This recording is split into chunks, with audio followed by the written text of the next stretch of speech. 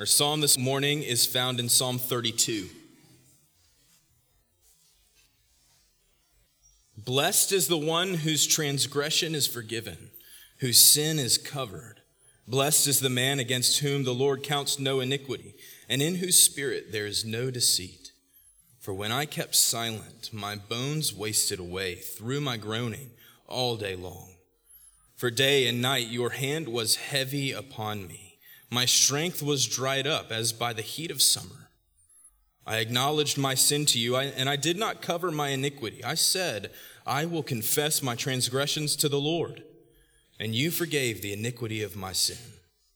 Therefore, let everyone who is godly offer prayer to you at a time when you may be found.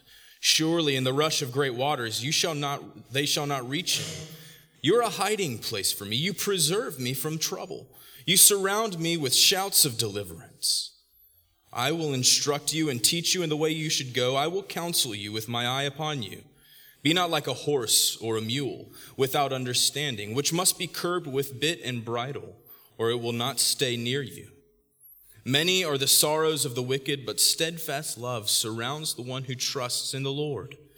Be glad in the Lord and rejoice, O righteous, and shout for joy, all you upright in heart. All men are like grass, and all their glory is like the flowers of the field. The grass withers, and the flowers fall. But the word of our God stands forever.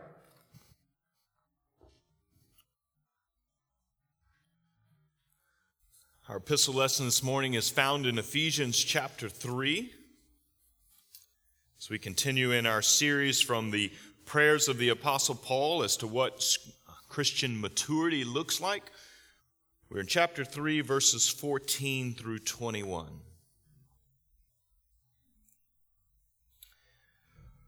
For this reason I bow my knees before the Father, from whom every family in heaven and on earth is named, that according to the riches of his glory, he may grant you to be strengthened with power through his Spirit in your inner being, so that Christ may dwell in your hearts through faith. That you, being rooted and grounded in love, may have strength to comprehend with all the saints what is the breadth and length and height and depth, and to know the love of Christ that surpasses knowledge, that you may be filled with all the fullness of God. Now to him who is able to do far more abundantly than all that we ask or think, according to the power at work within us, to him be glory in the church and in Christ Jesus throughout all generations, forever and ever. Amen. This is the word of the Lord. Thanks be to God. That's a little bit of a drag on that. So we're going to try that again. Do we want to reread it to get it? Or we'll just say it. How about this? This is the word of the Lord. Thanks be to God. There we go. Let's pray. Father, we give thanks for your word, all that you have revealed and spoken to us by your Spirit. And we give thanks that you grant us your Spirit to illumine our hearts and lead us into all understanding of the truth you have given. Take us into the incomprehensible nature of your love this morning, that we know of your great affirmation of us in Jesus Christ, who died for us and rose and has done everything to make us your own. We pray in his name. Amen. Hadija lives in Dadaab. It's one of the world's largest refugee camps. It's on the hot plains of Kenya, just outside of the Somali border. She settled there in 1998 after everything in Somalia began to fall apart. She was one of the fortunate ones because she gained refugee status and she could move from Somalia into Kenya. But then an even greater fortune fell upon her because there is a small, very tiny minority of people inside the refugee camp who are then chosen and singled out to receive the privilege of being resettled in the United States. And so Hadija was one of the few. She felt blessed. But if you're familiar with the refugee process, it's often long and arduous. And Hadija was there for year after year after year. Resettlement is extremely slow. In the camp, rations grew shorter and shorter. There are few ways to make money. The Kenyan government doesn't allow the refugees to work outside the camp.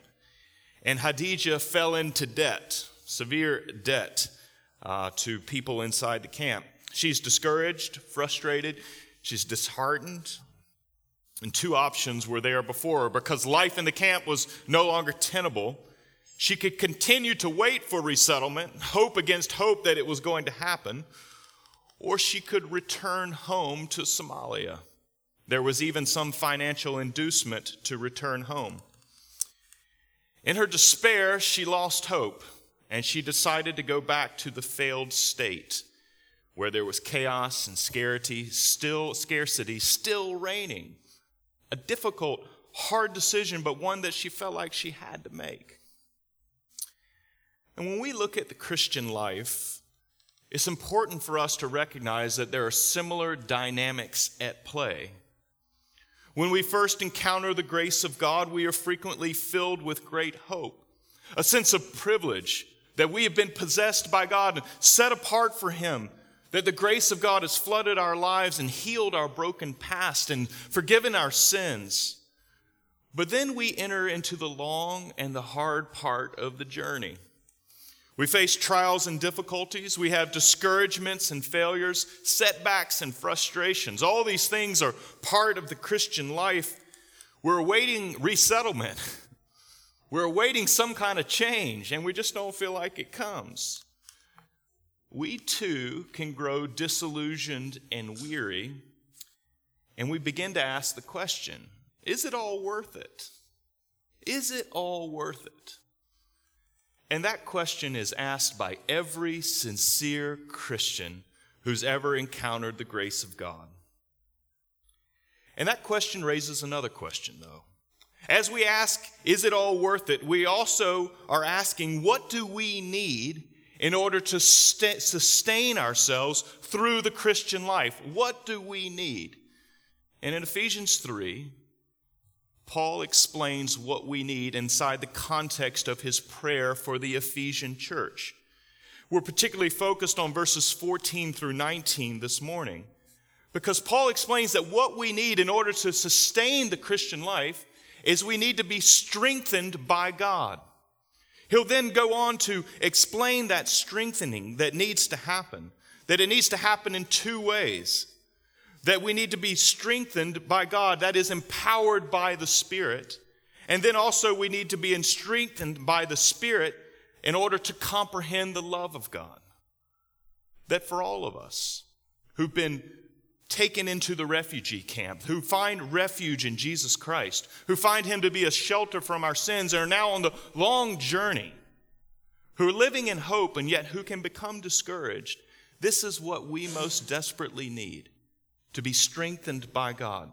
And so let's look at both parts of that strengthening this morning. First, we need to be strengthened with power. This is what Paul explains in verse 16. He prays this, that according to the riches of God's glory, God may grant you to be strengthened with power through His Spirit in your inner being. He goes on, so that Christ may dwell in your hearts through faith. It's important to recognize that when Paul prays that they be strengthened by the Spirit in the inner being and that Christ would dwell in your hearts, he's speaking of the same realities. It's just parallel phrases. But it's here inside of this prayer that we encounter the fundamental insult of the Christian gospel. Because as he prays for us to be strengthened, he uses the passive voice, which means something has to happen to us. And friends, inside of that passive voice, there is an insult being declared about all of us. That we're not sufficient for the job. That we don't have it in hand. That we can't accomplish it. That we're insufficient for the task. That if we're going to make the long, arduous Christian journey, God must come to us and strengthen us, empower us by the Spirit. And this is what many people cannot sustain about the Christian faith. This strike against our pride, this strike against our self-sufficiency. They simply can't take it. They can't manage it. It just seems too devastating. But what Paul is explaining here is that if we desire Christian maturity, then we must be strengthened by God. That to be strengthened by God means that we own our weakness, that we recognize our incapacity, and that we look and depend upon Him to give us the strength we could never have.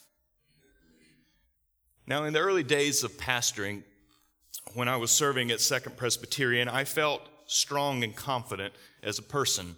Oftentimes it felt like I just went from strength to strength. And it would have been easy to confuse my self-confidence with faith. I certainly did. God loved me enough not to leave me there. But the process of turning from a personal strength and self-confidence to asking God to empower me and work inside of me for His grace to be my confidence and my strength was not an easy one. It wasn't particularly pleasant for me or for those around me. It was through a series of circumstances that I encountered frustration, personal weakness. I encountered my lack of control of what went on in the world. I encountered failure, and I found that my confidence eroded, and it was stripped away. And so someone asked me, they said, well, Chuck, are you going to get your confidence back? I proudly would have said yes. But the thing that I didn't realize, and it took several years to come to terms with, is that God didn't want me to get my confidence back.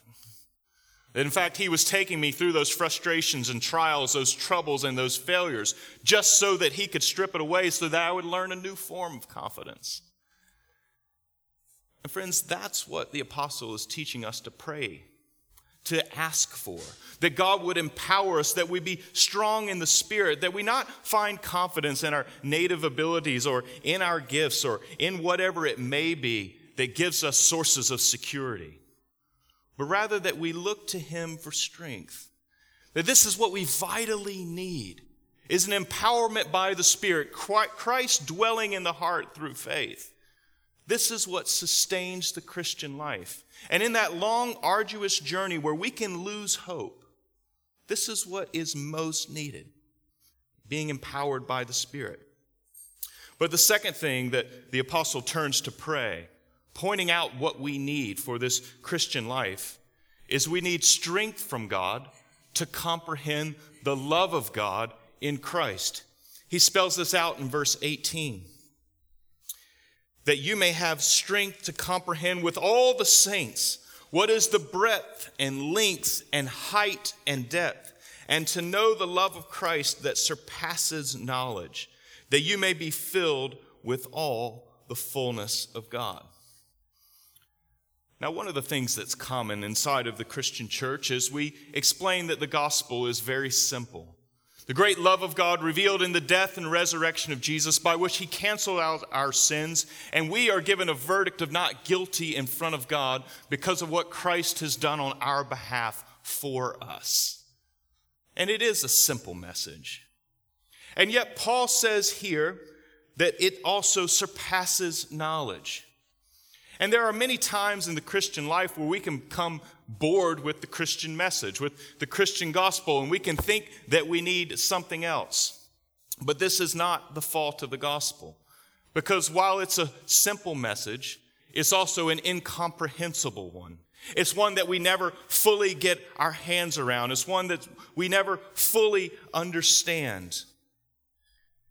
Because while we noted the insult of the gospel that tells us that we're insufficient, that we're not strong enough, that we must find resources from God to endure and persevere, we also find here the deepest affirmation that's possible for a human being to experience. We hear that nothing is greater than the love of God that is revealed in Jesus Christ.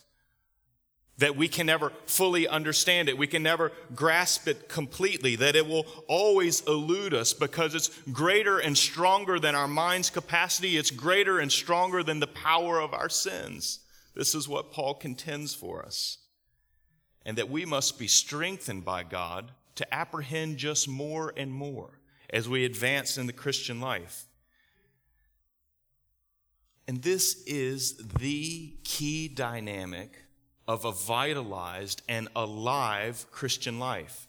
It's a fascination and an ever-growing apprehension and appreciation of God's grace in Jesus. You see, we can't master this knowledge. It's not just simply a fact to be studied. It's not something but by owning theology books that you then own. No, see, rather, it's an experience. It certainly requires theological knowledge and understanding, but it goes beyond that. It's an experience that we're drawn into to know what it means to be embraced by God in Jesus and all that He's done for us. An experience that we can never exhaust. And it takes us in many different directions. And the Apostle Paul, in the letter of Ephesians, shows us the many directions that it will take us. You see, the love of God, first, it takes us into eternity past. And here we learn of the eternal counsels of God, where He singles us out in Jesus Christ. If you looked in chapter 1 in verses 3 through 6, you would see that God was planning and determining salvation. Before the foundations of the world, in a great mystery, He was placing His love upon us. And friends, people ask me from time to time, are you a Calvinist? And I typically will answer, yes, I'm a Calvinist. I'm proudly a Calvinist. And they say, well, why? Isn't that arbitrary and unfair? There are so many things about your theological position that I can't understand. And they then expect me to be the typical Calvinist and come back with them with fury and all the answers, giving answer to all of their objections. And rather the thing to say is, I get it. I understand. But the reason that I'm a Calvinist is because it affirms what Scripture affirms. And no, I don't understand all the nooks and the crannies of God's eternal counsel. But you know what God also says is that I will never understand, never be able to exhaust His love. That I will not get my mind around His mind. That I will not get my mind around His love. And so rather than try to understand it and to get my reason around it, I simply want to receive it. And friends, when we see that the love of God reaches into eternity past, look what Paul says in verse 5 of chapter 1. In love, He predestined us for adoption as sons through Jesus Christ, according to the purpose of His will, to the praise of His glorious grace, which He has blessed us in the Beloved. That this is what is to shape me in my understanding of the love of God, that I am caught up. My life is defined by this great mystery in which my life has been captured. That God was doing something before the foundations of the world on my behalf. Humbling, denying my self-sufficiency, calling me away from myself, and calling me to praise the glorious grace of God. This is the first direction it takes us. The other direction that the love of God takes us is into the depth of our sin and failure. In chapter 2, Paul contends that we were dead in our trespasses. That our sins, past, present, and future, that they mount up against us. That our sin, just like the love of God, is incomprehensible. Just when we think we know it and understand it, we learn that there's more. And one of our great fears, though, is that we can indeed measure the grace of God. That we all live with this sneaking suspicion that somehow the grace of God is going to run out for us. That we're going to come to the end of that because our sins are so many. And that we're going to come up short. And friends, this just reveals our impoverished gospel. Because as the love of God takes us into the depth of our sinful failures, as we meet our personal weaknesses, this is where the grace of God multiplies. You see, your sins add up. They do. They stack up. But grace multiplies. It grows exponentially. It grows and it grows and it grows, and you can never exhaust it, and it will never end. That it is immeasurable. And this is why Paul goes on the rhetorical flourish. And he says, to know what is the breadth and length and height and depth, and to know the love of Christ that surpasses knowledge. That there is no measure of its height. There is no measure of its breadth. There is no measure of its depth. That it overwhelms and overcomes your sins.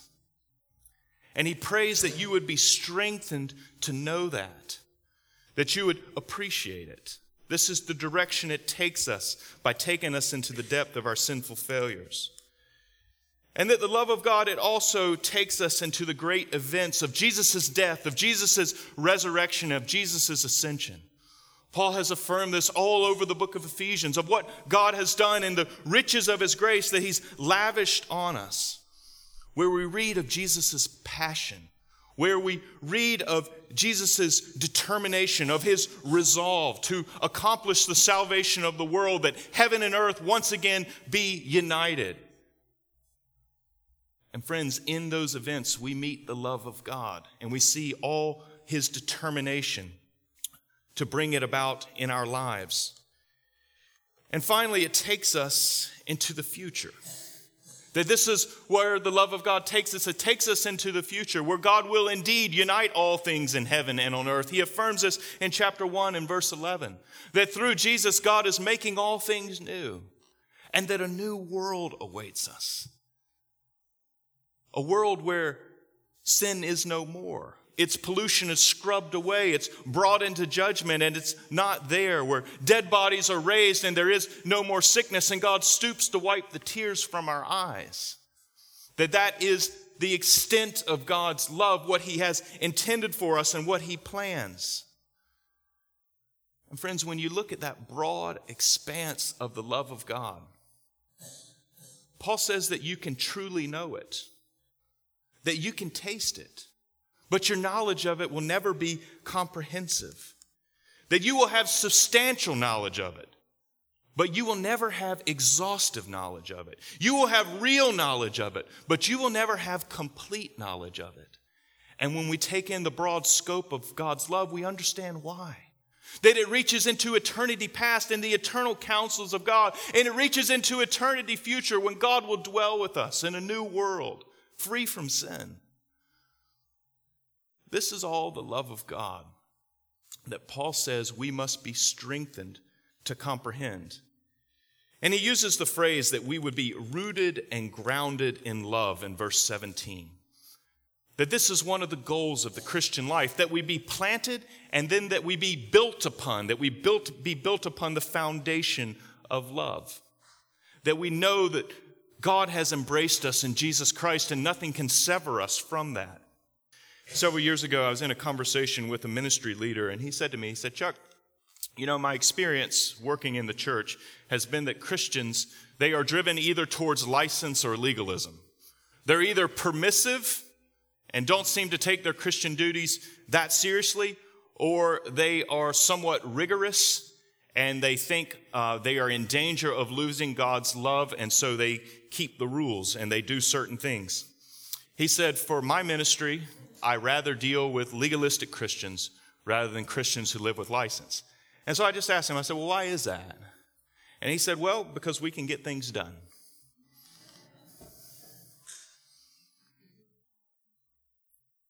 And friends, this is the limited paradigm that we're sometimes presented with. That this is what the grace of God does. It either produces legalistic people or people who just live with license, and it's really far from the case.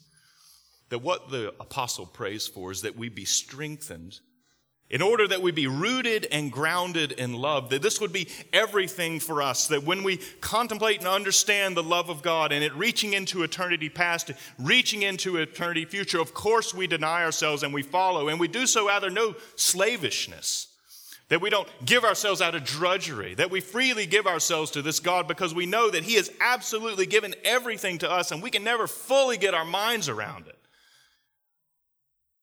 That's what the love of God does. It frees us from the self.